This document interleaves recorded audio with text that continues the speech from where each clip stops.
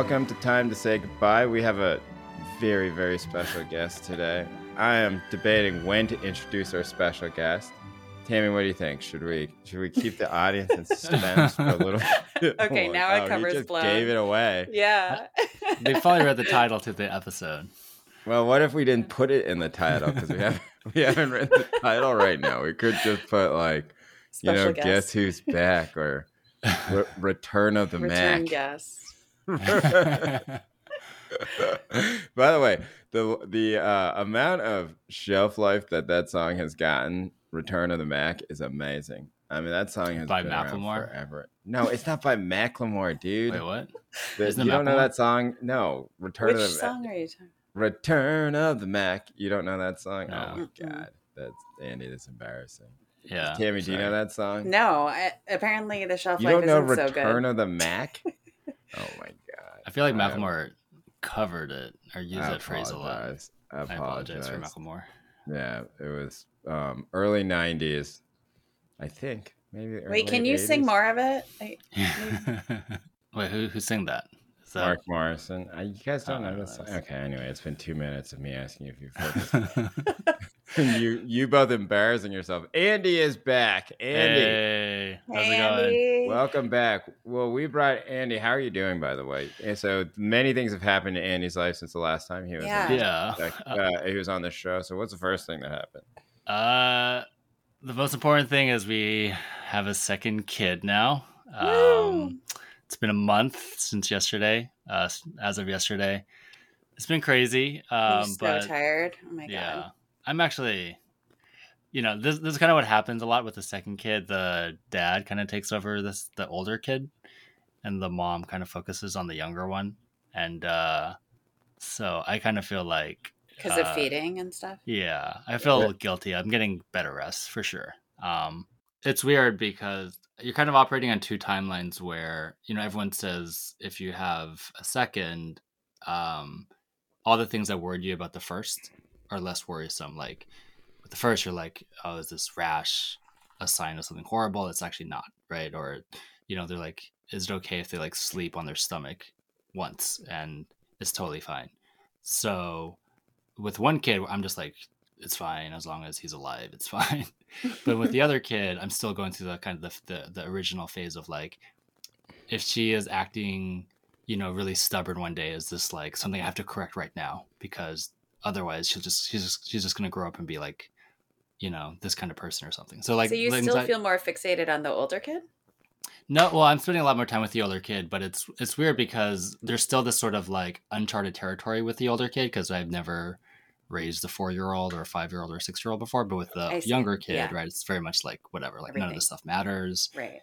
Any sort of small, injury is not serious and blah blah blah. So it is kind of this weird like two different mindsets of parenting at the same time. Is your older kid in kindergarten now? She's going to be in another year or so. Yeah. Oh, okay, cool. Yeah. Things are good. I mean, my parents are here. First time I've seen them since before COVID, which is kind of crazy. And we're just kind of surviving. The issue is also that we had this gap between my 4-year-old's summer camp and her school starting, and we're like, should we fill it up with some other random activity? I'm like, no, let's like spend time together, spend time with my parents, and my grandparents aren't actually like a substitute for like childcare.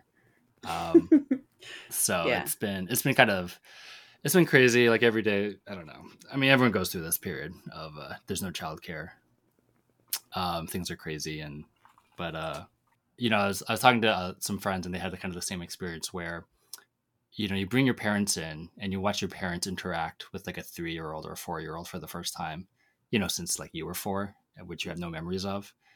And it's this bizarre experience of like, I almost feel like it's a wonderful life where you're like watching your own life before your eyes. Like you're watching your own parents handle a 4-year-old.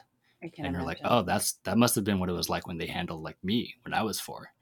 But maybe they're doing it better now, right? Yeah, my thought is my that's parents the issue, are much nicer now. No, okay, that does happen with my To partners. their grandkids, yeah. My partner's parents are like that, and that kind of weirds them out. But no, with my parents, it's like I kind of like I had all these expectations. My parents would come in and be like these model grandparents Yeah, and would like spend time reading books with my 4-year-old and like, exactly. you know, savoring every moment to teach them new things about the world. And they're not like that at all. And in hindsight, I think what I realized was I was expecting my parents to be like better parents than they were for me.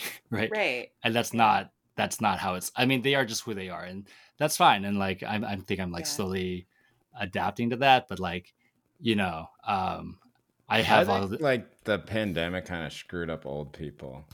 You know, grandparenting is like down as a commodity What?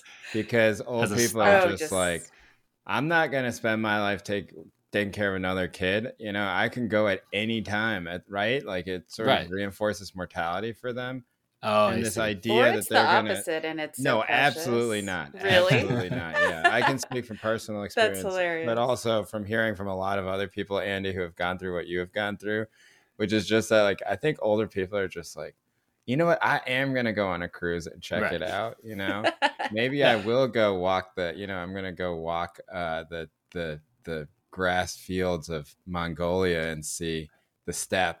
You know, I believe it's called. 'Cause life See is short. wild horses run around like I see in those paintings in Chinese restaurants. You know, and like, I'm not sitting with this kid. You know, this I kid paid can't my even time. talk. He's like 6 months old. What the No, fuck totally. is this kid gonna do? I think, you know, their attitude is like, my job is to cook a shitload of food and then Yeah. like put some money in a savings account, and that's like my job as a grandparent is done. But thinking about like my own child, I was like, oh, my parents actually never spent time with me either. You know, So reading. they're just acting the same. As Yeah, they exactly. did. And it's just Nothing has bizarre. changed. I told my friend it's basically gonna like they're staying with us for 2 months. It's like gonna be 2 months of therapy or 2 months of like. Or you just have like a Anti-therapy. roommate. That's a long You have like a time. roommate, you know. Yeah, I mean they're actually They're in renting a another place. house, though, They're right? renting a place, Yeah. so Oh, that's thankfully. funny. But that also exacerbates things because, you know, they're not like, it's not like a sitcom where they're just like everybody loves Raymond. They're just coming over to hang out for hours. They're just Yeah. like, there are days when they don't come over, and I don't think they're like mad at us. They're just like, well, we have nothing to do, so we're just gonna stay in our house and watch YouTube all day. Yeah, they're and like I'm like- Wilson from Home Improvement. Yeah. You just need to Behind get the a little fence. fence for that to happen. No, but this old person take is really true, you know? Like, I Yeah. think they're like basically, and listen, for me, I love it for them, you know, because like old people, like I get it. My parents moved to Brooklyn, which was like, you know, whatever. I'll do all the caveats. Like, what an amazing privilege, you know, in life. I'm like kind of overdoing this type of stuff. That's a side note. They came to but, like, Brooklyn with you. Wow. Okay. I'm just gonna stop apologizing for things, you know, and thinking, oh no, you know, other people are gonna be mad. I'm just like, you know what? Sometimes people's parents move next to them when they, you know, it's an amazing privilege. I agree. Yeah. Anyway, they moved next to me when I didn't know that. when That's Frankie so was nice. 3 months old, and it was like great for me. It was their first grandkid, so maybe it was okay for them. But now in retrospect, I'm just like, that's tough, you know? Yeah. And then I Yeah. just like, and then my sister had a kid and they had to do it all over again. Right. Right. And at some point, you're just over it, you know? And like, As the grandparent. Yeah. yeah. And then when Yeah. you're with COVID, where you're just like, well, my friends are dying. And also, I'm not talking specific about my parents. I'm just talking about the state of old people in general, you know? But like, wow, you know, some of my friends died. And everyone my age, like, you know, like if they caught this thing at the beginning, like it was pretty bad. And why would I do this? I am just going to watch YouTube. Right. What happened Yeah. to the Mongolian steppes? Yeah, exactly. It's YouTube. Exactly. I Well, know. look, that's also a privilege thing. You know, not all of us can go, you know, Right. watch young children ride I know. wild horses all around Mongolia. Well, a lot of people are but- still a little bit freaked out to travel too. But Yeah. Yeah. I mean, my parents. I Listen, think- we're not doing that on the show, Tammy, anymore. We're not just caveating things with saying, well, some people suffer more, you know? Oh my God. We're just thinking about the winners. that's what in you were life. just talking about. And No, the I'm not winners in talking life- about privilege. I'm just So- talking about people don't want to travel because they're like freaked Yeah, they're out. called cowards. Yeah. The 75-year Oh my the 75-year-olds who are going to Mongolia are the winners in life. That's my only point, you know? But Andy, that sounds cool. All right. Let's you know, enough family stuff. Yeah. Well, Let's talk welcome about back. this.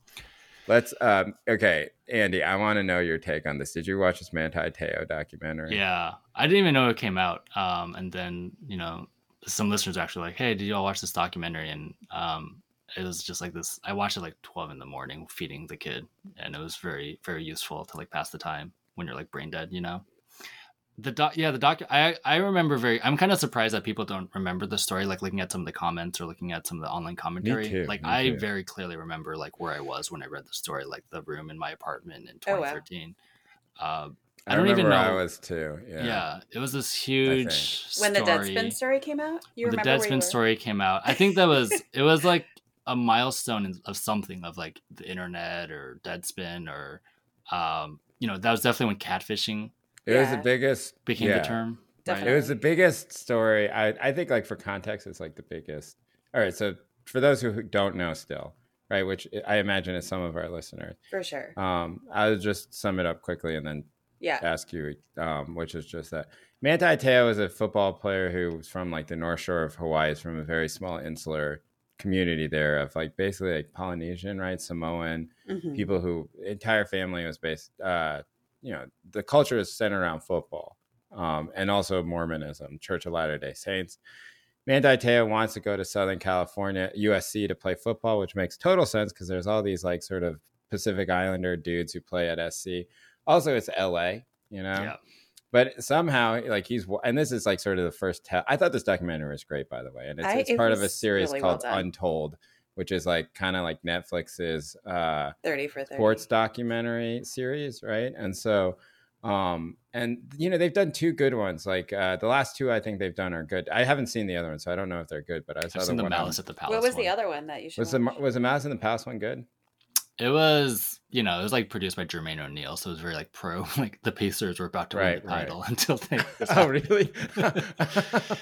It was about a big brawl that happened in Detroit in 2004. Yeah, they're like, and we were going to beat the Pistons. We were going to win that game. This is It was all like like- championship revisionism. Like all of these documentaries. Well, the Pacers were really good that year, to be fair. So Manti Teo ends up at Notre Dame, becomes a big star there, right? And it turns out that like he's being catfished by somebody named Naya. that he knows from back in the day who and this is like I forget what the connection to them is, but it's something with like the sort of football. I Pacific think they Islander only knew each other community. through Facebook. Right, they knew each other through Facebook. It's but like there was Polynesian community. they knew football like stuff. a cousin or something like Maybe, that, right? yeah. And so it turns out that this person who was named Renaya at the time, who is now Naya, right, was sort of, I don't know, it's one of the interesting things about the documentary where it's like sort of like where she describes it as like going through a process of becoming trans, right, or sort of realizing that she's acting out this acting her sort of self out while being Renaya at the time, right, and saying like, okay, I'm doing this as part of my, and a lot of people online are just like, look, you can go through that process without like sort of destroying somebody's life. And then some people are, I don't know, I actually, that's the comment I see the most. Maybe that's just the one that I agree with the most, which is just like, look, Did you feel like that's how she came off in the doc though? I don't. She did, yeah. I Came off really as think what? she did, yeah. As To the like- point where she put out a very long statement on Instagram. Oh, really? Oh, And I actually I didn't believe see her, right? Where she said that she actually, there are parts of the interview that weren't in the documentary where she was much more contrite and apologetic. yeah. That was my Um, assumption also. Yeah. It's And that the down. filmmakers didn't put it in. Now, my argument would be it's a documentary and they have no responsibility to put it in. And also, who knows whether you feel that way or not, or who knows if you're like you sort of apologizing is not really the point of this documentary. You know what I mean? Right? Like, so it doesn't really matter. Like, they're not your PR team. They don't have to like, they can present you however they want because you sat down for the interview, as long as they're presenting you truthfully, which they are, I think, but She did. yeah, so it's this Okay. big thing. I think most people at this point will know about it. So Andy, what did you think about this documentary? I I thought it was really fascinating the way that, especially, I thought, well, what I personally found most interesting was the second half when you bring in the two journalists, Jack Dickey and Timothy Burke, who break the story, and how the basically the two paths of the way the story could have been told or what could have been consumed. For the journalists at Deadspin, they wanted this to be like Deadspin, the website, which I think, is no longer what it used to be. Their whole thing was basically shit on corporate media and to make fun of ESPN and make ESPN look silly. And that was kind of their goal, was to show how ESPN and all these kind of related sites would just kind of parrot whatever Manti Te'o had said about his girlfriend without fact checking it. And it turns out they, like, as journalists, they had failed their job. But instead it became, and this is kind of predictable and sad in hindsight, right, this sort of like big speculative story about, his sexuality and is he a gay football player, right, as opposed to, and it makes sense, like ESPN's not going to turn the lens on itself and say we messed up and this is our fault. It wasn't really ESPN either. It was like SI, right? It was everybody, Yeah, it was right, exactly. Even like the New York Times was publishing this stuff, right? Like nobody had really gone back and seen. And look, in people's defense, right? When 9 other publications say this person's girlfriend is dead, like what are you gonna do? Like, you're gonna call him up and like you're gonna have a fact checker call up and be like, is your girlfriend really dead? Like, that's not really like part of the norms of like that would be like a very, very, very strange fact. I mean, Tammy, you are the fact checker amongst us, right? Or the former fact checker amongst us. That's not something you would ask, right? You wouldn't be like, is she really dead? You wouldn't ask them, but you would Google her name and you would try to figure out some details about the death, probably. Right. Which seems like maybe a lot of people didn't even do that. Right. Yeah. Right.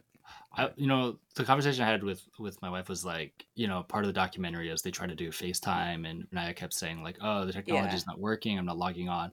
And we're like, we were FaceTiming in 2006, 2007. So I think the documentary is trying to, or a lot of the people in the documentary are saying it was a different time back then. 2012 is 2011 is so long ago. Who would think to Google, if his girlfriend is actually a real person? But I don't know. I feel like that's a little bit naive. Like even before that, people were like, you could expect to do FaceTime at least once, and not just say this is brand new technology and who could expect to ever connect and talk in real time before. And so I feel like even Googling if a person is alive, we shouldn't have such low standards that, and say like, well, in 2011, who thought to ever Google if someone's alive? Well, that's why I actually didn't like the second half, because I thought it was really silly the way that they presented the journalists as these like incredible investigators who used all this new technology, and basically he was like copying and pasting images from Google into a Google Doc. Right. But they kept showing like the guy like with all these screens, like it's a fucking hacker room. Yeah. Well, first of all, okay, I'll defend them and say that. And not just because I know both of them. Well, I've never met Tim Burke, but I know Jack. And obviously, friend of the show, Tommy Craggs was the editor-in-chief of Deadspin at the time. But no, I mean, I thought they did a great job reporting that. I mean, I don't know. That's like the biggest. Yeah, I'm not casting aspersions on the reporting, but I think the way it's presented. You were. No, because the way they were saying it was like I was laughing at it because they were like, oh, he was using all these new tools, and then the way they showed it in the doc was like very. Well, that part was funny. A little, where they were like, that's what he was saying. part I'm of the not hacker saying they didn't collective. do a good job or whatever, but I just think like the dramatization element, some of it was a bit like funny. Right, but didn't say like the hack. He was part of the hacker collective anonymous, and then you're like, and then the next shot that was a very funny meme. It's like hilarious. Twitter, anyway, where they're like, but no, I mean they seem anonymous, and then they show him googling Lene Kukua. Exactly, that's what I'm saying. Which is what every journalist would do, right? And so like, but like that was a great.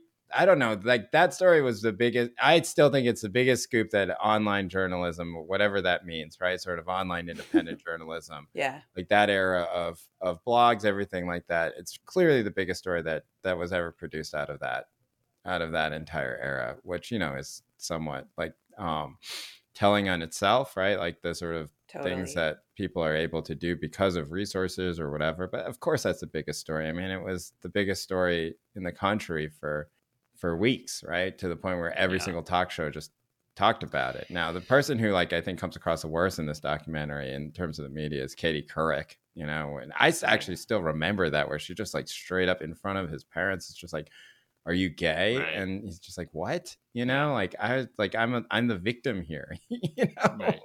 like, I don't know. It was an interesting thing. Like, Tammy, what do you think of the documentary outside of the way they handled that one the thing? funny depiction of the journalist? I thought it was really well done. I kept like because I often talk to my screen when I'm watching, and I would like keep asking these questions, and they would be immediately answered by the doc, which is to say, like, I think it was really well edited, like the sequence and all the information provided. I obviously don't follow sports as closely as you guys, but I too remember most of the stuff in this because it was such a big deal that it bled over into people's lives like mine. I think one of the interesting things for me too is like, I guess the way that he felt that he had to defend himself not only against, you know, these suspicions around his sexuality, but also just his like sort of basic intelligence and competence as a human being, and kind of how humiliating that was, you know, as like a college athlete.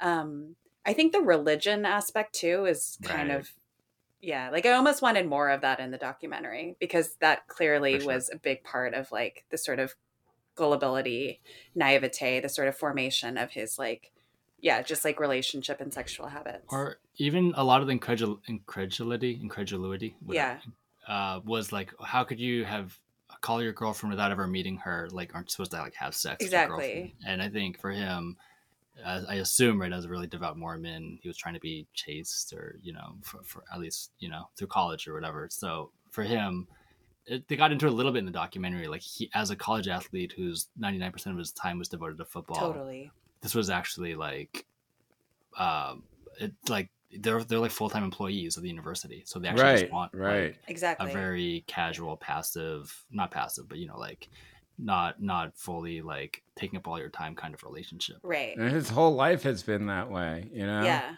I mean, I thought the documentary was really sort of well paced in the way that Tim, in the way that you talk about, where like little things were very intentionally placed in ways that sort of give light to his character in a way that I actually, you know, I was just like, wow, they did a good job. Like at the beginning, when he wants to go to USC, and, you know, he just like runs into some random dude, basically, right? A chaplain or something. And he's like, and the chaplain, who, by the way, just, you know, in retrospect, she's like, what are you doing, dude? You know? And the chaplain's like, God wants you to go to Notre Dame. And you're like, God doesn't give a shit where this fucking kid goes to college. But also, what are you doing? You're like invoking God to get this guy to go to your favorite football team. Maybe it's bad for him. It clear, like, instead of going to LA, he has to go to South Bend, Indiana, and like hang out with Pete Buttigieg, and play for this like tradition or whatever that he has in this Catholic school, you know, as like a Mormon, like all this stuff that like. And at SC, he has this whole support system of players who are like, you know, like also Pacific Islanders who have been there before, many of whom are also Mormon. It's just like, it's like wild. But then he's just like, okay, you know, he's like, yeah, let's do it. Let's go to Notre Dame. And so then you get this sense that, all right, this is like a very, very impressionable kid, you know, and he's grown up in this tiny community on the North Shore. His entire life has just been dedicated to football. And once he gets to college, his entire life is dedicated to football. Yeah. Of course it makes sense. I mean, we've all met people like this. We probably met them in college where you're just like, where did you grow up, bro? You know? Like, how do you not know all this stuff? You know? And he's just like this sweet person, heartbreaking. You know? And he is sort of defamed in this kind of way. All right, well, I'll ask the $10,000 question, right? Do you think that his treatment had anything to do with his race? Yeah. What do you mean by treatment? The media's treatment? Yeah, like just kind of the way that and I'm not talking about Deadspin here. I don't know where like sort of this, maybe he was treated a little bit worse. I actually don't know how much of it has to do with race, honestly. I just thought that like, you know, like it's like those types of things where you're just like, okay, he's probably treated a little bit worse, you know, but it's clearly not like it's hard to quantify how much or even why, outside of the fact that like he's probably just gonna be treated worse anyway in all situations where it's bad for him, you know, where it's like, all right, like, you know, if he was like some like perfect, you know, white dude, then maybe this isn't even a huge story. But, you know, maybe it's like something like, oh, who is this weird guy? His name is Manti, Right. you know, like he's from Hawaii. He looks this way. But I don't know. I don't think it had too much to do with it. This is the one question I had. I'm not a college or any football fan, so I only learned about him through the story. But, the presentation is like, I assume like the reason it was a big deal was because everyone had heard the girlfriend story prior to the Deadspin story. As someone who doesn't follow, I guess, Jay, like, did you feel like he really was like the one or two college football players that everyone was paying attention to that season? Oh yeah, I mean, he was the biggest. He and Johnny Manziel were the biggest stars in college football that year. And I mean, Manti Te'o, because I think that, like, here's my take on it. I think that his race does have a little bit to do with it, but I think it has actually more to do with the fact that he plays at Notre Dame. You know, and everybody hates Notre Dame. You know, no, I'm serious. You know, and it's like, if you play for Notre Dame, then and anything bad happens to you, like every other football college fan base it's like Duke. You know? That's what I was gonna say. But actually, Jay, I thought you were gonna say a different question, which is like, was Manti in on this at all? Which is like, no, I don't believe that. That was speculation at the time, but I think the documentary. I still I was on Twitter and I saw all these people being like, he was totally in on it. Oh no, still like today. So the narrative back at the time, right, was basically, and this is how, like, sort of, the Deadspin story was essentially saying that, look, the reason why this matters is because he did gain a lot of plaudits from this story. And, like, there was a lot of ways in which he benefited, right, from the story. Now, in retrospect, and look, this is no shade on Deadspin at all. Did he really benefit that much from it? I think he benefited a little bit from it, Like, does that mean that he was in on it and making it up, and milking it?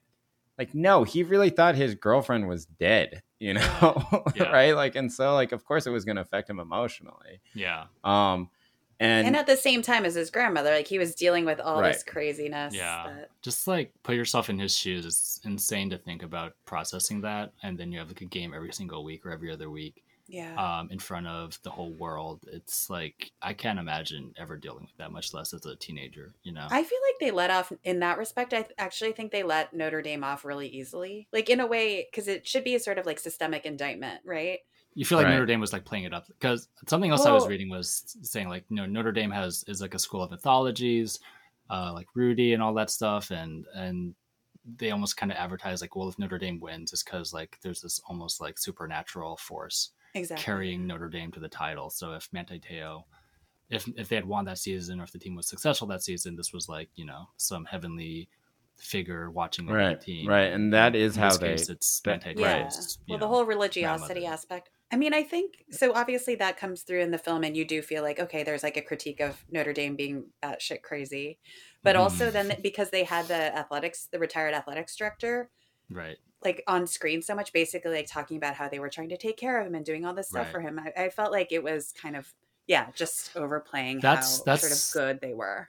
Yeah, that's the thing with the only other Netflix doc from this Netflix series, Untold. The other thing is, it seems like for all these documentaries to get the participation of the people involved, and they almost are like producers sometimes. So, this is obviously very sympathetic to Manti, and maybe that wasn't an issue, but I think to get these documentaries off the ground, they might have to like take the perspective of the participants.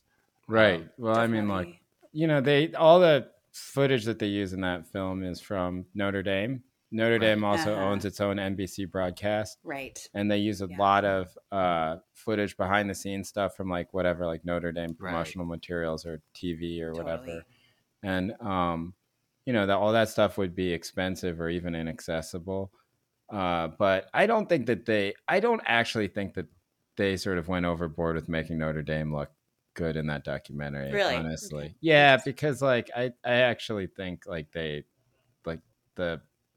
wasn't bothered by the athletic director. Yeah, I think they were also profiting off of his misery in some regard, right? So they were part of that kind of machinery around it.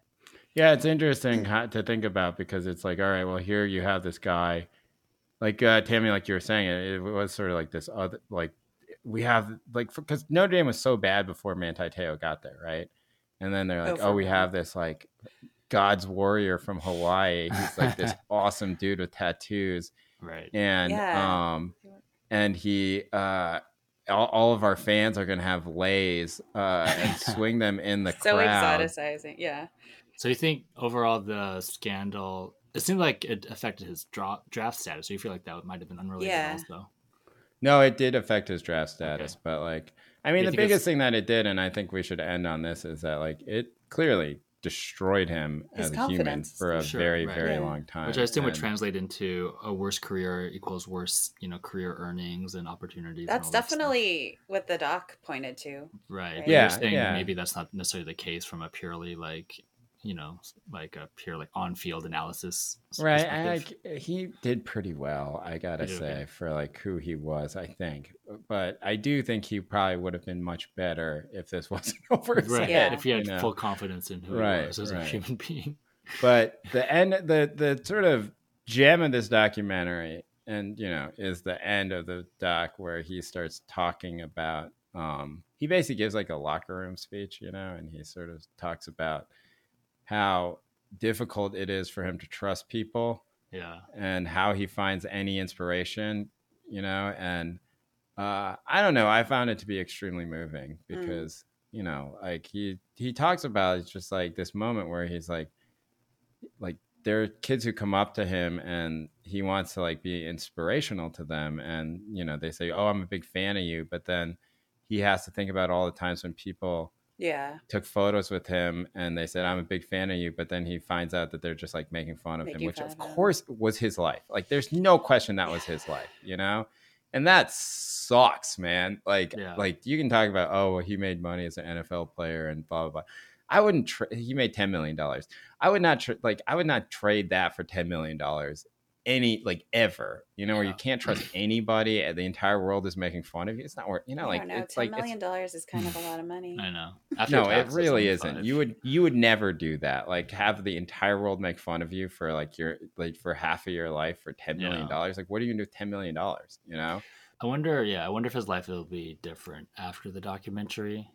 Oh, for sure. 100%. Yeah, I feel like he's having a Monica Lewinsky moment, I think better than Monica Lewinsky in a lot of ways. I don't know. I feel like Monica Lewinsky has had this wonderful sort of recovery recently, which is nice. Here is my prediction that for one of the first 4 games of the Notre Dame season, they're going to have Manti Te'o come back. Oh my God. They're going to pass out the leis and they're going to have like this giant hero's welcome for him. And everyone in the country is going to be behind it because it's documentary. Like I mean, it was like it's like a huge hit, this documentary. That would be amazing propaganda. Well. But I think it's good for him, because I just can't imagine going through that specific part of it where like you cannot trust anybody and you are rightfully assuming that every single person is lying to you to make fun of you later. Like that just sucks. Like it's just like hell. Okay, well, let's move on here, right? And we have a lot to talk about. So, Andy, what can you describe to me what this? First of all, so there's been this huge controversy around the American Historical Associations, which is something that I didn't know. I knew existed in the abstract, but I was like had never had one thought about, right? But I assure you feel differently about that as a historian. Can you describe what is happening and like what the actual controversy is? Because this seems to be a big deal. So the AHA is the biggest organization for historians in the U.S. They run the biggest journal called the AHR, American Historical Review, and they have the big annual conference that you don't have to go to, but everyone knows the dates and the location of. So I assume like every industry has their version of the giant biggest organization. And as part of it, they have this rotating president role, which I think is like every 3 years, it's a different person and they're just a professor somewhere, a prominent professor at some university.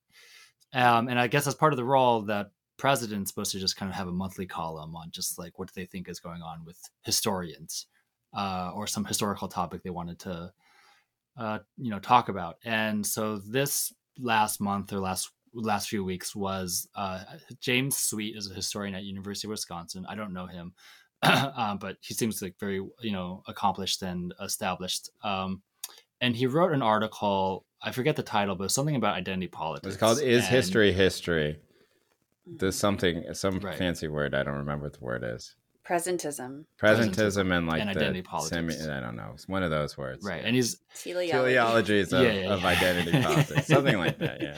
It was definitely teleology, which is Tammy, that's one of those words that I like pretend I know what it means, but I have no clue, you know. It's like ontological. It just means ontological, sure. I don't know what that means. Yeah, or eschatological is the fancy version. Eschatological. So I thought this was just going to be like a little infighting thing among historians on Twitter, and then it just kept growing and growing. And I asked you, had you heard about this? And it had entered your radar. So I guess it had become big enough that if you're on Twitter, well, and the other thing is, before getting to the article, there was such a backlash to the article that Professor Sweet issued an apology through the AHA, and then the AHA locked their Twitter account because I guess they were getting, I don't know. Yeah, well, that's when it became a big story, right? And it wasn't a spat among historians, was when first Sweet published this bizarre apology, right? I found it bizarre, right? Where it was just so over the top, right? And it felt so like, oh, like, Tammy, what was the last line of it? I'm listening and learning or something like that. It's like what a CEO says when they mess up. Exactly. Exactly. It was like, or like when a professional athlete, like does something horrific, like drops like a racial slur or something like that. And they're like, this is not who I am. Right. Yeah. I'm listening and learning, where it's just like, it's like if you have to type "I'm listening and learning" into an apology, like it's it's over. And it'd be funny if the AHA did the Instagram six panel apology with like wallpaper in the background. I know. Well, instead so that's when everybody goes crazy, right? And this is where I'm just like, who is running the AHA's PR? Because like the first thing is that they shouldn't have had him apologize, right? Unless he really meant to apologize. But if he meant to apologize, he shouldn't have apologized like that, where it's so over the top. Yeah. And then locking their Twitter account is like, you're just like, oh my God. That was weird.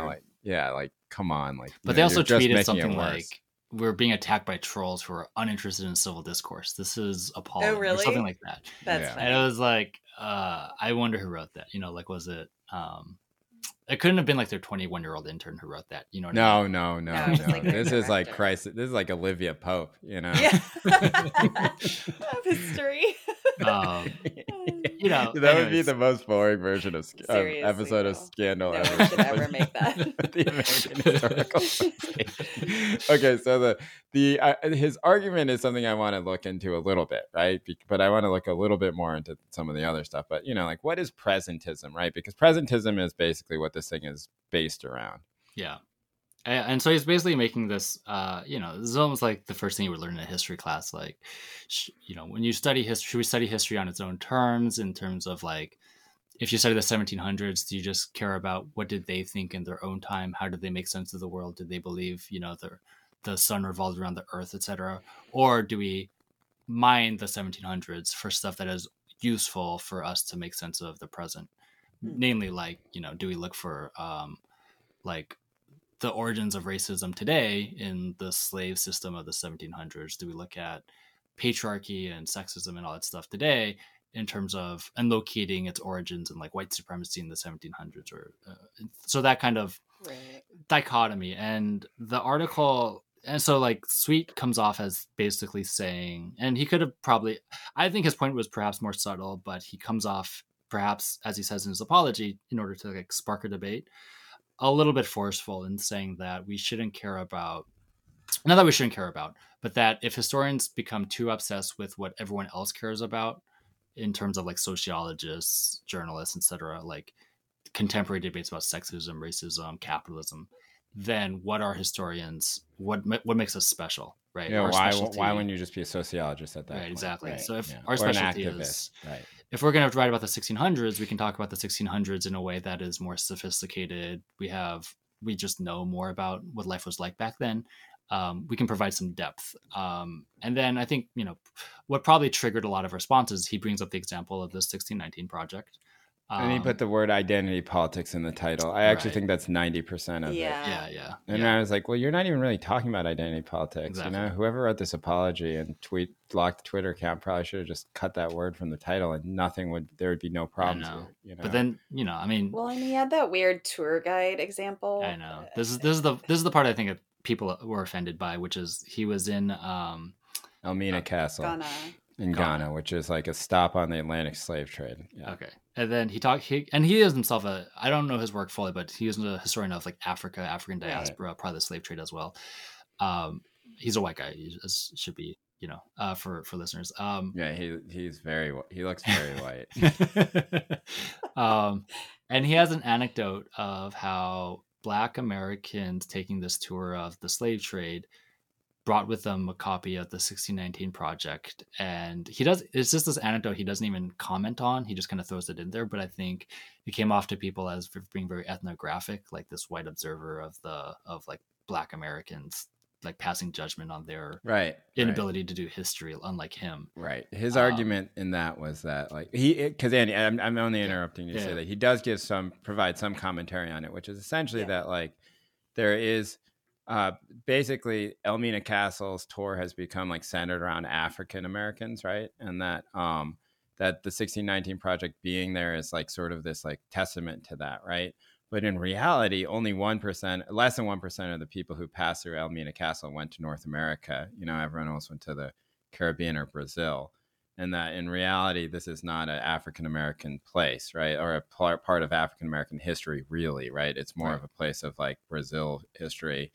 And that that sort of presentism, right? Where everything, the demands of sort of the present and the way in which these things are processed actually erase that part of that history, and which I honestly think feels a little pedantic, right? And that maybe that's what people are objecting about. Now, I think he's probably right in the main, right? But like it's okay for African Americans to see any Atlantic slave trade outpost and feel like a connection to it. I mean, what are they gonna do? They're like, oh, well, this one just went to Brazil, so like, who cares? Right. Like it's like that's where it's just like, come on, dude, like you're being kind of pedantic here, But that's true. But I think he was maybe at this part was also incendiary because he was saying that kind of tourism also aligns the fact that there were African civilizations that were doing their own slave trade, and that there was like complicity, and that's not interrogated.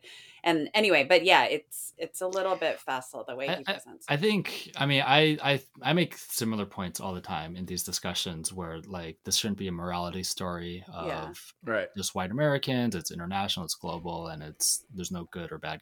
There are good and bad guys, but it's not about there's like the old argument, like slavery produced racism didn't produce slavery, right? That slavery happens, and a lot of people participate in it, including like white slaves and Indian slaves also. And that it's a bit simplistic to use 21st century categories of, evil white people, good Black people, etc. And yeah, I think there's maybe it was just something about the presentation that came off as very like condescending. Or potentially, like, it was weird because when I reread the article, he throws in that anecdote about 1619 and just kind of leaves it hanging in midair. Yeah. And I wonder if he thought like his point was obvious. It was just like some rhetorical, some anecdote he throws in there. But I think a lot of people, it was like so under contextualized that people just kind of ran with it as like another white guy telling Black people, right? And that because he's talking there about like this idea of an overabundance of history, right? Which is something we talked about on the show a lot, right? Yeah. Which is one of my main takes, which is just that there's way too much history going on, right? And that too many people, like, we use history to explain. Well, we use history to explain everything, right? And that's sort of his argument, right? And so obviously I was a bit sympathetic to this argument. Yeah. And I think that he was making it like at the core, like, what he was saying is basically like, look, a historian would look at Elmina Castle and say, like, they would not do what the tour guide did, which is say that, the Ghanaians didn't even know where the people were going. They didn't realize that this was going to be the slave trade. And he was like, well, that's just fundamentally not true. Right. Like, it's just not true. And obviously the reasons why this tour guide is saying this, and this is where we're just like, all right, dude, you got to calm down a little bit. It's like a tour guide, right? Like, right. Yeah. Is because like of the demands of the present, like, and he doesn't use the word woke or anything like this. This guy actually seems to be quite, I bet he's like, he's super liberal in real life. Super liberal guy. and that historians should be pointing out those distinctions, right? And if you don't want to point out those distinctions and you want to do stuff like make a Hollywood movie, he like sort of points out this new movie that is coming out that like seems to be completely ahistorical, right? That you should make movies, right? Or that you should be an activist and you shouldn't be a historian. And that's where it's like, and then the reason why people are mad, I think, and this is where I really understand why people are mad, is that when you say things like that, when you say identity politics produces bad history, right? You are basically saying that every single person who's not white in your field is, like has their brain rotted by identity politics and their work should be up for scrutiny. Now, I don't think if you asked him that, he would say that. And he would probably point out 10 scholars that aren't white that he really admires, right? But like, that's just the way it comes across, man. And I've had that happen where like, people who are friends of mine who are white are just like, oh, they paint with a little bit too broad of a brush when talking about like quote unquote identity politics journalism. And like in my head, I just think, you know what? Fuck you. Like seriously, like fuck you, dude, because you're also talking about me that way, I know. And like I'm just quietly offended, and I'm just gonna resent you for the rest of like my life, because that's the way I roll. And so like that's just like, I don't know, like that's it seems like that's sort of the core here, right? But I don't know, like what do you think about it, Andy? Like how did you process all of this, right? Yeah, I think there's one other angle here, which is that again, I think he has this very stark dichotomy between present versus I don't know, real history, quote unquote, that he probably doesn't really intellectually believe in, but for polemic purposes, he creates this dichotomy between there's real history and there's like fake history that these presentist people are doing. And I think a lot of the anger I saw on Twitter were younger historians. A lot of them may be either grad students or in postdocs, or maybe have not been able to get a tenure track job or really struggled to find a tenure track job. And they're really feeling like the industry is collapsing around them. And here's this guy retreating even further into the ivory tower and making, like bookish arguments about, we should be writing more about the Renaissance, while right. And no one really knows the solution about what to do, and that's kind of the issue. Like everyone's just kind of like, the industry is collapsing, we got to do something about it. We don't know what we should do about it, but we certainly know that the way to win over more funding, more positions in academia is not to shame people who talk about the present. Yeah, so I don't know. I saw a lot of that reaction, which I'm sympathetic to, and I had a conversation with, I think I can mention this, like Danny, friend of the show, Danny Bessner, who himself has kind of taken on the AHA in the past, and I think everyone recognizes like the AHA is not a union. It is not like an advocacy group. It's just a professional organization. I don't know if journalism has something, if you actually have a structure where no, we don't have like a president of journalism, right? Who could like fight New York Times and be like, pay us better, or give us more jobs. Like, well, the New York Times has its own guild, its own union, right, within the institution itself. So like the AHA doesn't have the power to tell, the schools in the top 100 U.S. news to like give 2 more jobs to historians. But at the same time, there's a feeling like they're not doing anything. They're not even acknowledging what's going on. And instead, there's this talk of this stuff called alt-ac, alternative academia, where they spend their time telling grad students you should, do these other things that are not tenure track jobs. And got it. There have been some debates, I remember, some harsh discussions among people I know, where, on the one hand, someone could say like, hey, I didn't get a tenure track job. That's okay. I decided to do this instead. And people are really offended. Right, because they're like, you're telling me I can't do what I set out to do. I know. Yeah. And these are 2 people I know in real life, and they would just really fight it out. And it's not necessarily about the other person. It's really about each of us was kind of reckoning with our own expectations of what we set out to do when we entered grad school in our 20s, and what is the reality of the market and all that. So I think a lot of it is, I don't want to say like there's no one to blame. I think a lot of it is obviously personal, not necessarily about the column, but the column kind of triggers struck a nerve with a lot of people. Yeah. Right. It's like, I don't know. I mean, like, if there's like a president of journalism's, and like he was like, like, basically what this comes down to is like economic precarity within fields, right. and then a diversification over the past 10 years of fields, right? And the sense that like the people who are brought in as to be part of like the diversification of the field are not as serious as the old people who are there, right? And that like, and like that sucks. And that's what I was talking about before, which is just like, if you're not like a white dude or, and you hear some of these people talking the way that they do about like, like they use very coded language, right? But they say essentially stuff like, oh, well, standards, right? Or something like that. They like, sort of like wave at stuff that they don't even really believe in, right? But they also like certainly don't adhere to, right? And they talk about like, oh, well, this type of work, like identity type of work or whatever, right? Like, look, these people are not actually thinking about anything in a lot of terms. And now I actually don't think this is true of James Sweet, which is why like I feel like maybe, this was like so weird. Mm-hmm. But there are people like this, right? Who like sort of roll their eyes at anything that has anything to do with anything like that. They call it trendy and stuff like that too, Right. Yeah. Or it's like Joyce Carol Oates like saying like, oh, well, no white authors, male authors can be published anymore because all these like Asians writing about like, their lunchboxes or something like that, right?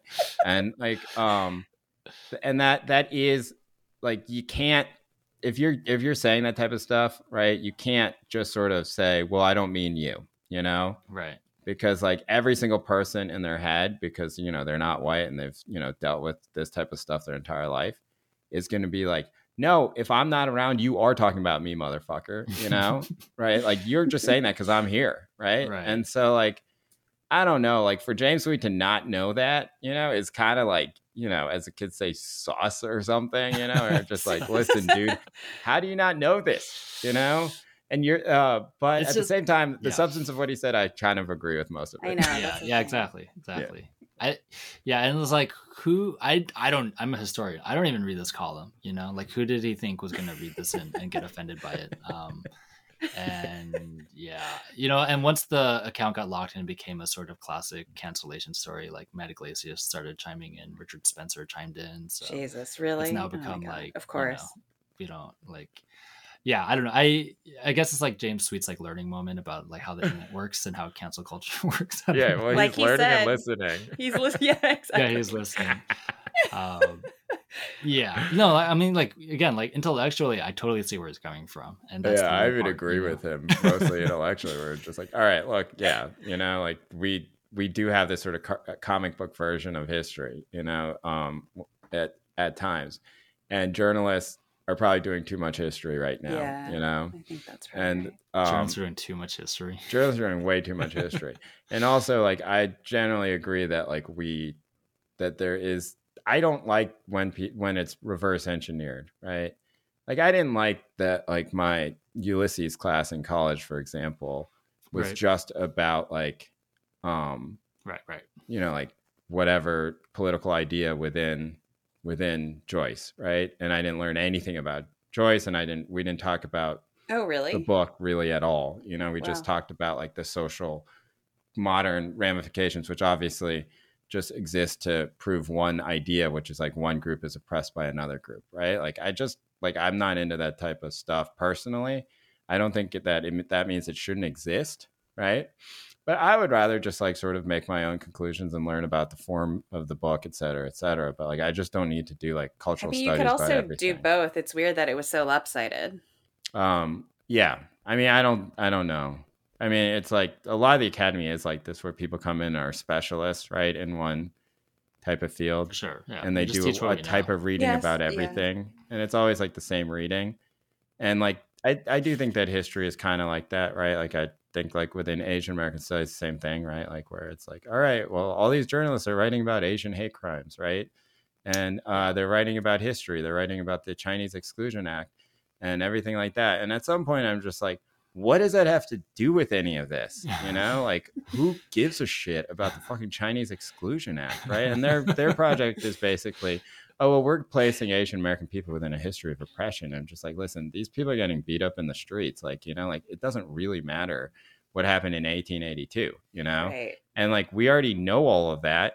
And like, in some ways, you're like kind of distracting from the actual thing that's happening, you know, by talking about something that happened in 1882. Like, who cares if we're part of like a long tradition of white supremacy or something like that? Like what does that have to do with anything right now, you know?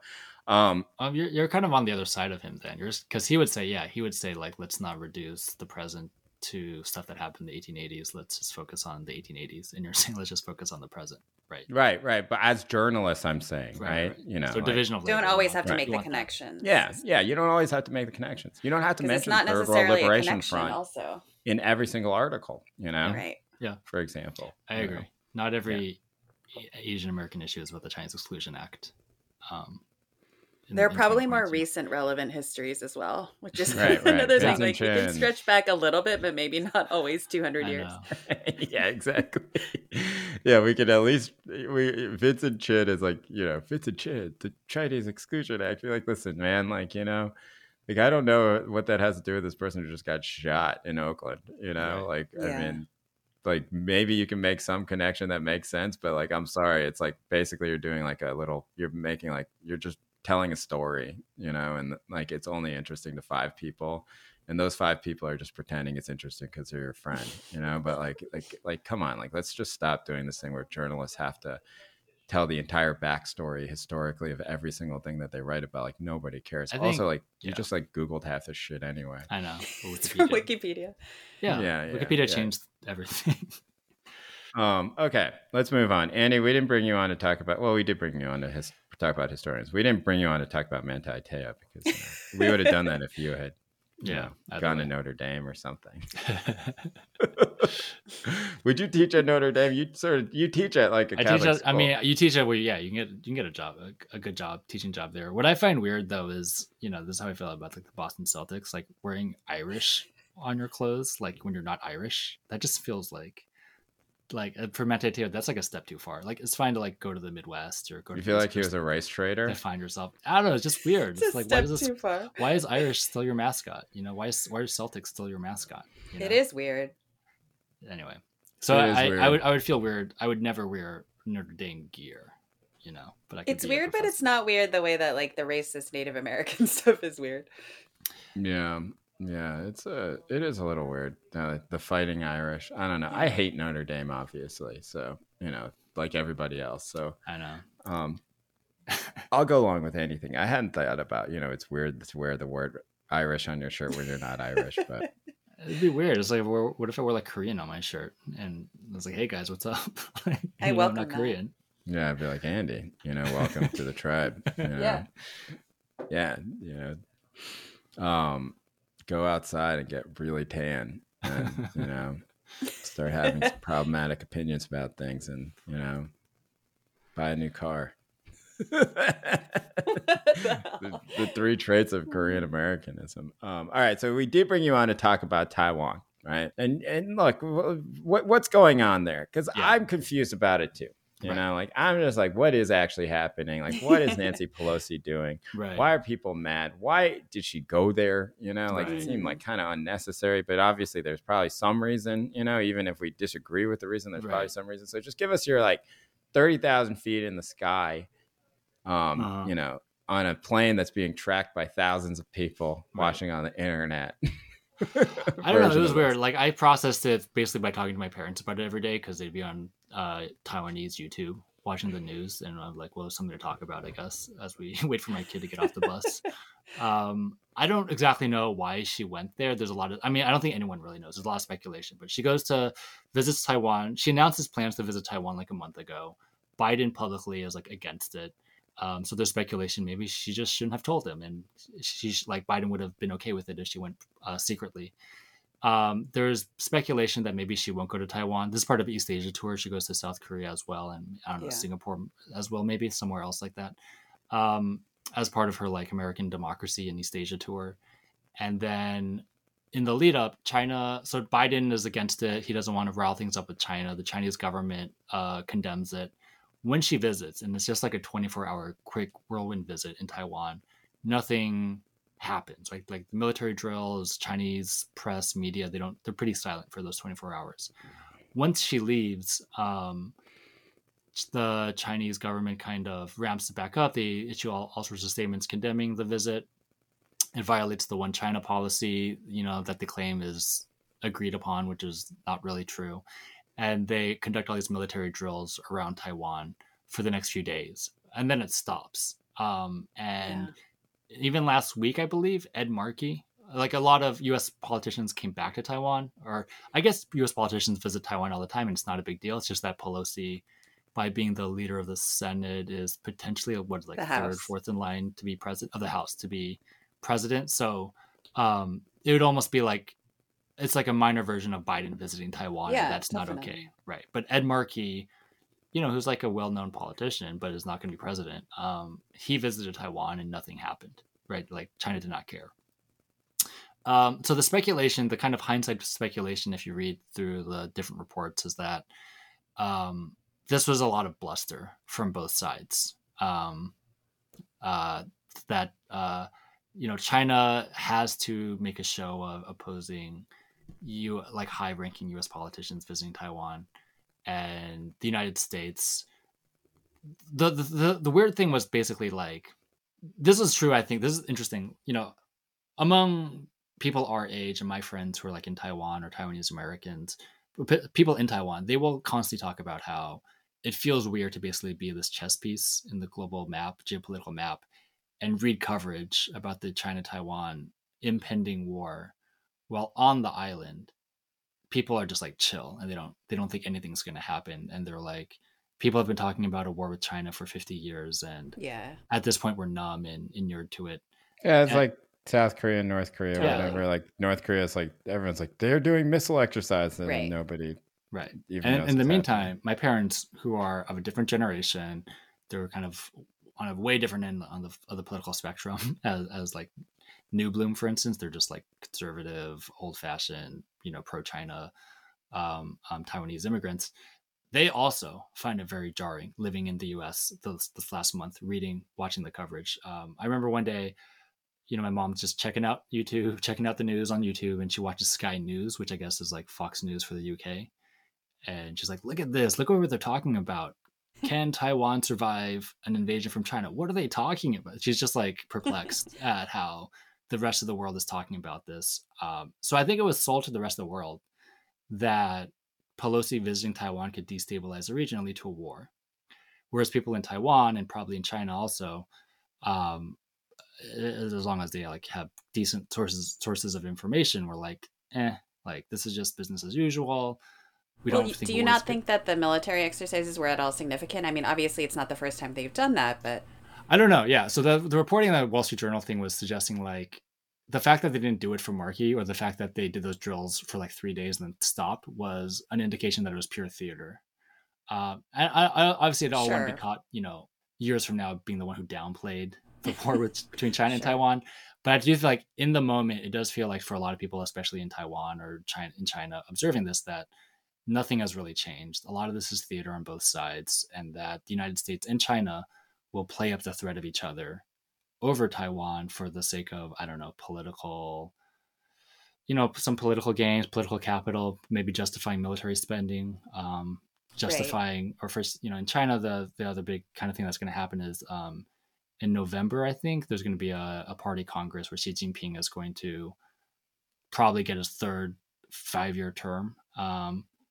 And that's like for the first time since Mao has anyone been in power that long. And so part of that justification for why we need Xi Jinping in power is because there's all these crises happening in China, and he needs to finish the mission of reunification with Taiwan. And so we need stability and strong leadership and, all those buzzwords. So, there's an argument to be made that China is also playing up the threat of the United States, and playing up the importance of reclaiming Taiwan to justify his own, staying in power. I don't know, like people, I talk to people who are from China and who follow this stuff closely. They don't know what's going on either, right? It's like back to the days of Kremlinology, where people are just like trying to read between the lines of Pravda and speculate about like, what are the actual motivations or incentives of these leaders. Overall, though, I think the main takeaway is like the last month was a lot of bluster, especially in the U.S. media. A lot of theater. Why do you think it was such a big story? because it was really like the lead of the Yeah. news for a long time. That was something I didn't quite get, where I was just like, well, I can't remember the last time that anything in terms of foreign policy was this central, Yeah. right? Like, and it's like, well, Pelosi is visiting Taiwan, and like it was strange because you read the coverage of it, and it's like it's almost like the people who are writing about it like know why it's a big deal, but the public might not, so Right. they don't even tell you really. They're just like, yeah, as all of it's sort of like us talking about college football, like, and like like some of our listeners like, what's college football? Like Soccer. obviously, but I don't know why do you think it's such a big deal here? Like I'm still confused by that. It's the specter of a war with China, I think, of rival. It's like, like in debate, it's like, and I think we can treat our China war impact. Yeah, it's like Khalilzad 95 or something. Yeah. It's like the speculation is like nobody wants to say it, right? Like no one wants to write in the New York Times that a gigantic nuclear war could happen. But I think that's it's like, I don't know. I'm sure an article about the USSR in the 80s would kind of feel the same way. It's like, we all kind of know the stakes.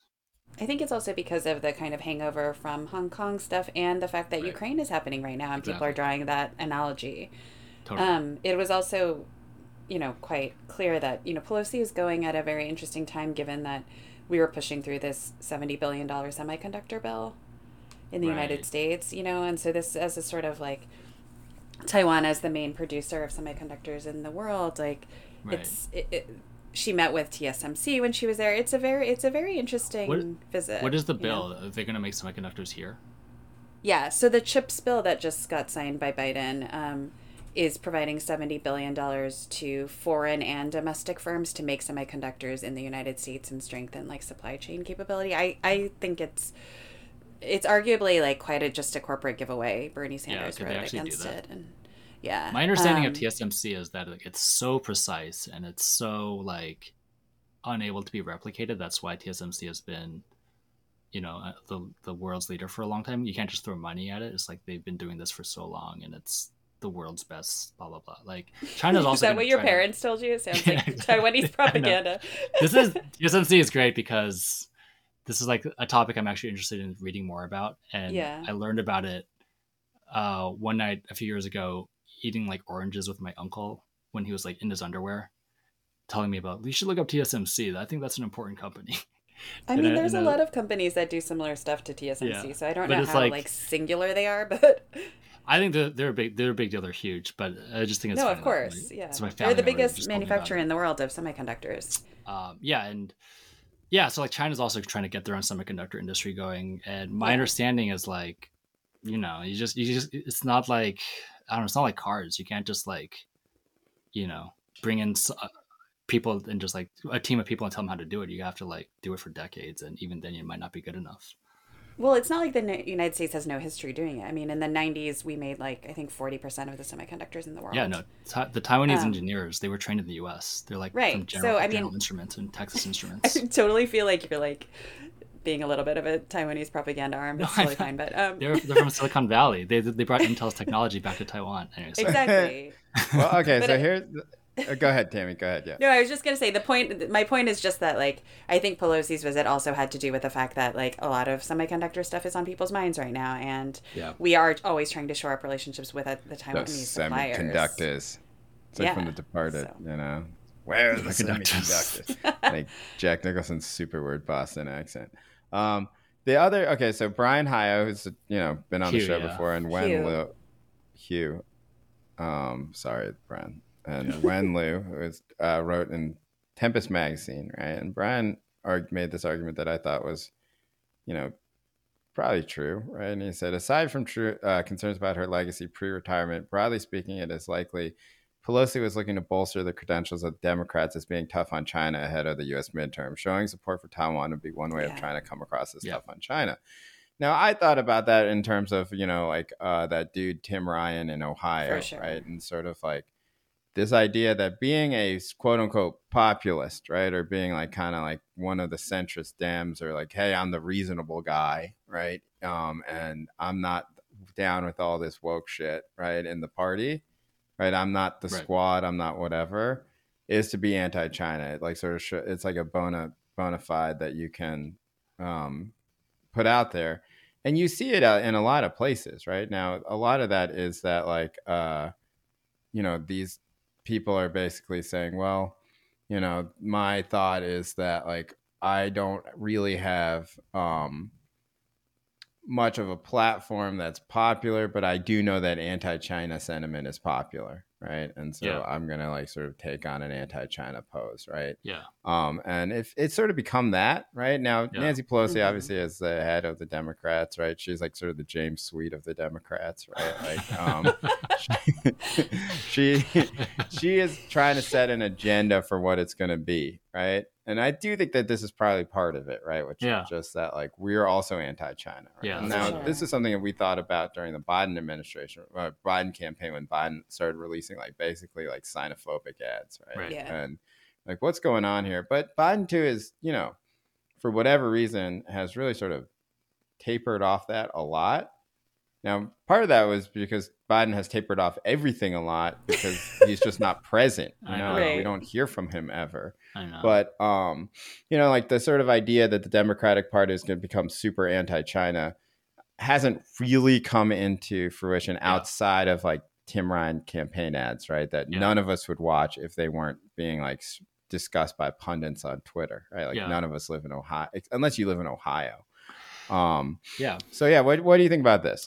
Yeah, and I wonder if the reason it hasn't gone as over the top as we feared it back in 2020 is part of the effort of a lot of activist groups and advocacy groups, Asian American ones, to kind of tell the Democratic Party to not be so demonizing.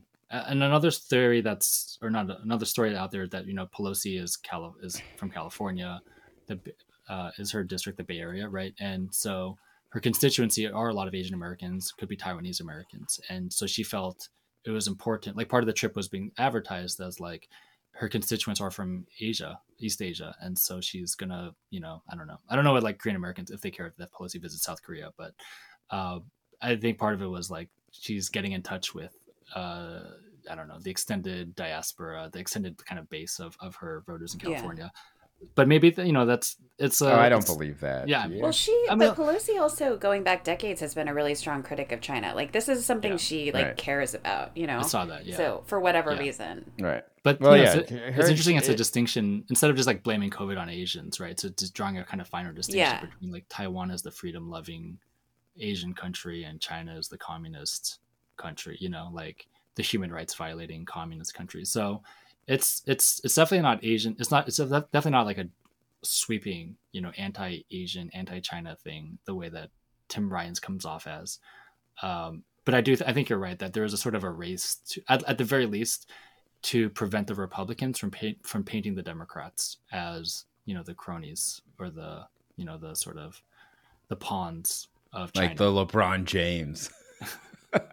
Where they're like, woke until it has to do with China. Right. Yeah. That's like a charge of corruption that the right does to Democrats, right? Like basically, they're in the pocket of China, and that they don't care. They don't actually care about human rights abuses and like racism and all these sorts of things because they support China. I always forget about that. I think people forget about that. That basically like Nancy Pelosi is like the first Asian American congressperson. Well, not the first, but Wait, like, that's such a weird. No one says that, but like she really does represent a very Asian constituency, and she always has, right? Because I think she represents Chinatown. Yeah, exactly.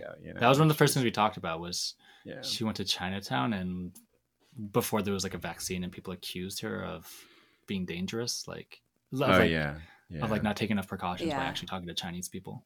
Right. But I have a little bit of a different view on this than you guys do, which is I actually think Biden has been talking about China a fair bit, but just like in economic ways. Right. Like he's backed off the sort of COVID fear-mongering stuff, but the entire rationale for the CHIPS Act for a lot of his Build Back Better has always been to compete with China. Right. And I sort of think even though he came out against Pelosi's visit, that secretly he likes it. Yeah. And that actually it's doing some of the work for him on these bills. Yeah, I think the theory is he just wants her to go secretly. or without telling him, or now that it was public and announced ahead of time, he had to say something. I mean, yeah, but just the theater of that, yeah. Right, and then there was maybe, like one of these articles. It's like it's like if they're like in the mafia or something like that, and they're being bugged, right? And it's like, yeah, go see that guy. I didn't tell you to see that guy, but winking, like yeah, don't see that guy, I've been reading this book about the mafia, and now my thoughts are like that, Like, I also watched Casino last night, which is a great movie. Is that good? I want to see that. Casino is great. Yeah. Okay. Yeah, one of these pieces speculated that Xi Jinping and Biden had a phone call where Xi Jinping, I know, that was funny, in so many words, basically said, we're not going to start a war. Right. Like now is the time for peace and stability. So I don't know, there's all these like things being leaked, I guess, like, like Wojnarowski style, that are like telling us that underneath the theater of all this is things are probably not going to escalate in the near future. Okay, well, so like it was a whole, like, I mean, what's the takeaway from all of this then? Like, is it a whole lot about nothing? I don't want to say it's a whole lot about nothing. I think that I think the takeaway is it's interesting how the U.S. media played it up, probably disproportionately so, and it's worth asking like why they did that. Like what it's like the visit itself probably did increase tensions, however intangible those things are, but it's more interesting like why is the U.S. media invested in a sort of U.S.-China confrontation story? Why are they invested in? Right. Yeah, exactly. Again, it is striking because I remember the other day I walked past the NPR station in Philly and they were playing NPR just like on the street, and I heard the story of Ed Markey going to Taiwan. I was like, wait. Like I didn't hear about that. Like in Philly, like outside the NPR station, they have speakers and they blast NPR. That's so Ray funny. Street and 7th Street. Yeah, that's nice. I know. It's like going to Rockefeller Center. Can you imagine living on that block? I would go crazy. That is annoying. It's not a residential block. It's just like by the freeway. So you could possibly do it at all. I think the media, though, it wasn't just the United States. Like I just saw a friend who works for a newspaper in Colombia, and it was they were doing the same thing. Yeah, I mean, yeah, the whole world is watching for sure. Yeah. I guess the question is like, kind of like what Jay was saying, like, but there's this sort of in between the lines innuendo that is never being said out loud, which is like, are we going to have a war between two superpowers, over this? Which I think on that question, we're not close. Maybe you could say like we're 0.01% closer, but who knows? It's all like back to criminology days, I feel like. Yeah, I agree. It's like, that's what happens in a Cold War, I guess, right? Yeah. Like with the press, where it's just like, well, how close are we now? It's an important question, though. I mean, I'm sympathetic to the histrionics, to be honest. You are. Yeah, World War would be bad. Yeah, like we have been in a period of very high tension, so. Yeah.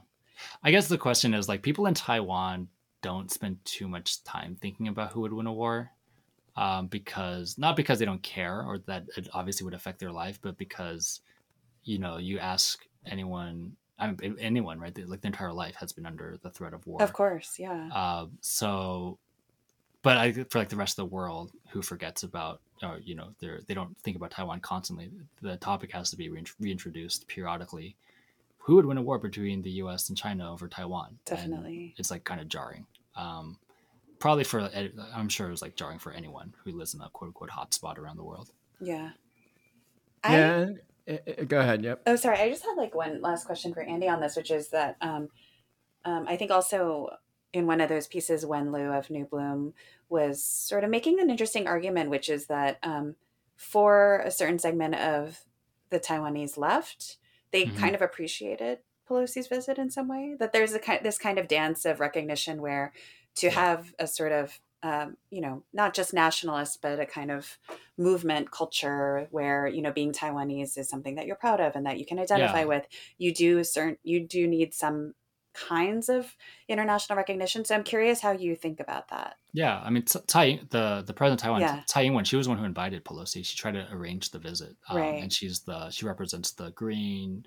They don't want to say independent, but basically the pro-Taiwanese faction. So I don't know if everyone on the left feels the same way. I asked my friend, who who I think is, I don't know if she's green, but she's like an academic our age. So she's like, politically leftist, and she was not happy with the visit because she felt like it was just, it's like, how do you feel? Like, how does a leftist feel about geopolitics? Is it something they want to actually participate in? Well, that's the thing. Yeah. Or like if you were, and when you're from a small country, I feel, and this is where I kind of feel like there are, uncanny, similarities with Ukraine. Like when you're a small country, you're at the whims of these superpowers. And so you could be like, that whole game is corrupt. We don't want anything to do with any superpowers.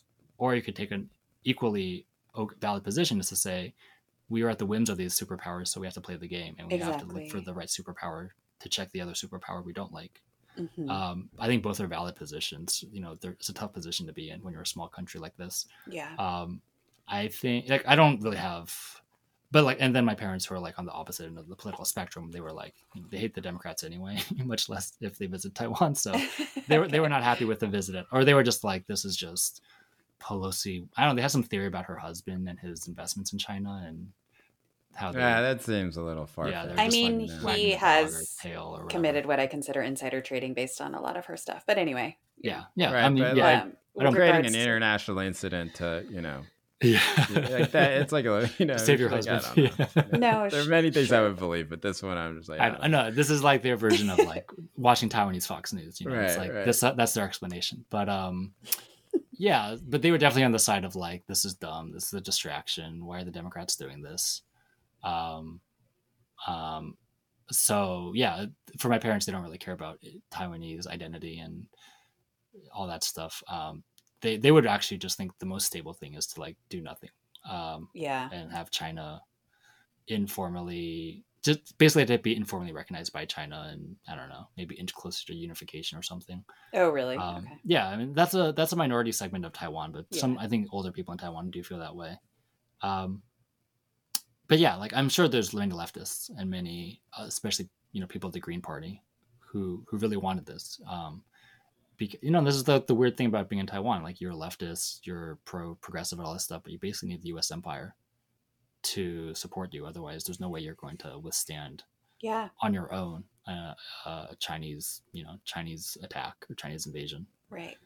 So sucks. All right. And Tammy, do you have anything else? Andy, anything else you want to say about this thing?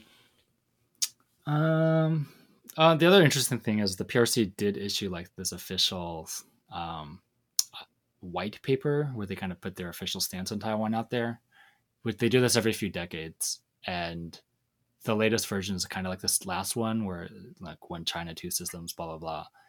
They apparently in the last version had a sentence about how they will not resort to military tactics to reunify Taiwan, and now that line is not in there. So I think that was another thing people are looking at. Not that China would like announce their intention to go to war through an official document, but maybe it's just a threat, like it's a veiled threat, Yeah, that's interesting.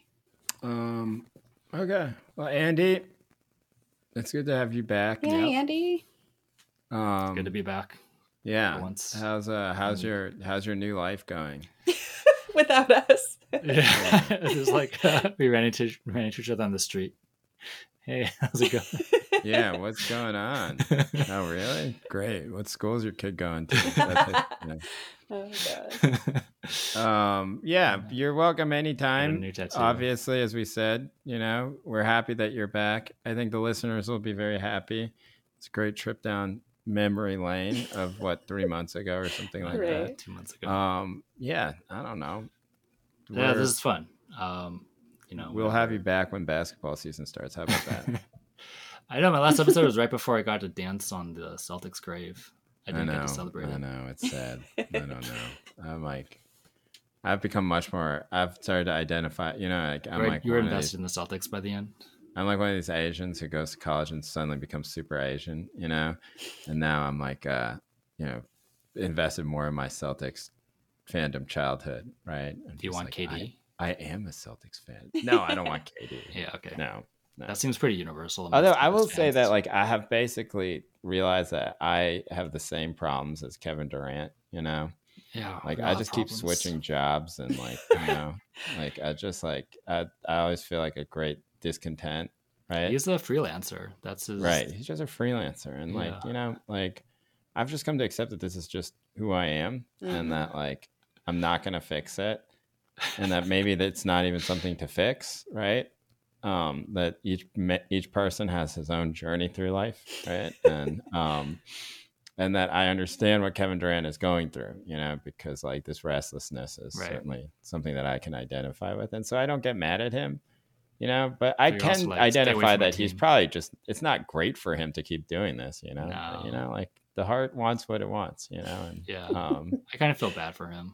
I feel bad for him too. I actually think like I have basically just like, I think that his general thing is just that he doesn't quite understand why people think things about him that they do, right? Because his thought is just like, I am awesome at basketball, and I thought that this was basketball, like people should love me because I'm amazing at basketball, and that people don't respond that way. They have all sorts of emotions tied up in basketball, and loyalty is one of them, right? In a sense of like, oh well, but whether or not this is good for him or bad for him is not really anyone's business, Right? Like, are they not going to be entertained if Kevin Durant goes to like the New Orleans Pelicans, for example, and like with Zion ends up like as the 5 seed in the West, and like like I don't know, like gets to the Western Conference Finals and is awesome? Of course they'll be compelled by that, I think it's compelling to see him crash and burn also. That's kind of what's going on right but now. I don't think that's going to happen because he's so awesome, like, and it's just like, like in some ways he's kind of right, but then the question with him is just like, at what point is it just going to like be so many iterations of this that like he's actually not going, and that he's going to be so old that he's just not going to be good at basketball anymore. Now my thought is that he's just going to end up with the Nets again, and everything's that's where it's fine. like now. And they're probably, they might very well win next year, No, they're not. With Kyrie, I don't know, man. He's awesome. No, I think he's lost a lot of fans this summer. I know that's true, but like, who cares? He's still awesome. I know, it doesn't matter to his life. He's I also think that like fans are super temperamental, like where it's like, look, everyone hated him in the Nets too, until he almost beat the Bucks by himself, and then they all loved him again, Yeah. No one was rooting for Brooklyn during that series. Everyone wanted Giannis to win, and then like Durant was awesome, and then they loved him again, Like that's all it is. If you're awesome, then people will love you, like that's basically it. And he kind of understands that fundamentally, and yet he's so bad at every other part of it that like in terms of like, PR type of stuff that it's just weird. But it's also like he doesn't, like, here's the thing about him is like he hasn't hurt anyone, like he isn't a bad person. Like he doesn't, he's not like Deshaun Watson or something like that, right? Like where like he's just a guy who just keeps switching teams. He's not doing anything. I think on TV, everyone has like your take, Jay, like he's amazing and he's one of the best players ever. I think for just the average fan, a lot of people don't like him. They would rather not have anything to do with him. No, I agree right now. Yeah. But do you think they'll feel that way when he's like, I didn't even think the Bucks thing, people were like, oh, that was cool, but they weren't like KD fans afterwards. But I think they were. I think it was like players on TV were like, that guy was amazing. I think that like basically he is at, it's very rare to be at this level. Like I think most players don't get to this level, but there is a type of level that people get to where your excellence can win people over. I mean, think about how much people hated LeBron, and then like it was really just because he was so awesome that it won people over. I think that he's at that level. I think that if they do really well, that everyone will just come back and they'll forget about it. I think he got so many people mad with that Golden State move, and now the Golden State move was most fans. People are mad about the decision too. Yeah, I know. But then LeBron faked his way back into a super team with his home team. I think most fans care about the soap opera aspect, as they like the aesthetics of the game, but they actually care about all the soap opera interpersonal stuff. I agree. I disagree. I think it's flipped. I think that the soap opera interpersonal stuff is the stuff that the woke media elites care about, and I think the real blue collar fans, just root for their. They just root for their teams. And yes, they hate Kevin Durant, but they're Nets fans. They just want Kevin Durant to come back. And I just think that at some level it's like, yeah, maybe they dislike him, but like, it's not like they think about him all that much. And if he's awesome, then they're just going to really like him. I don't know. Yeah. If he goes to Boston, he'll have a whole fan base, but it'll be really weird. It'll be weird, but I don't think he's going to Boston. All right. That's enough time. I got to go. Yeah. Thank you for listening to the show. Andy's back for this week, but he will not, this is not a, he's going to be back in the future. Don't get your hopes up. We'll bring you back when the NBA comes back or something. How about that? You can substitute for me. We could do preview. And if you'd like to support the show, you can go to goodbye.substack.com. There you'll get access to our Discord server. If you want to talk to Andy about the NBA, Andy do you still lurk around the NBA channel, Andy? I am basically confined to things I can do on my phone, internet-wise. So lurking at NBA channel and Twitter is about it. Yeah, so you can talk to Andy about the NBA in our NBA channel, which is mostly about the Clippers. The conversation is like, if you're a Clippers fan and you want to talk about the Clippers, you should join our There are a lot of Clippers fans, weirdly. There's never been more Clippers conversation in any online space than on our Discord. But no Lakers. There's like one Lakers fan. Yeah. There's like some Mavericks fans. I don't know. We have multitudes here. It's not just Knicks conversations. But yeah. Andy, thanks for coming back, and we'll see you next week. Yeah, thanks for having me back.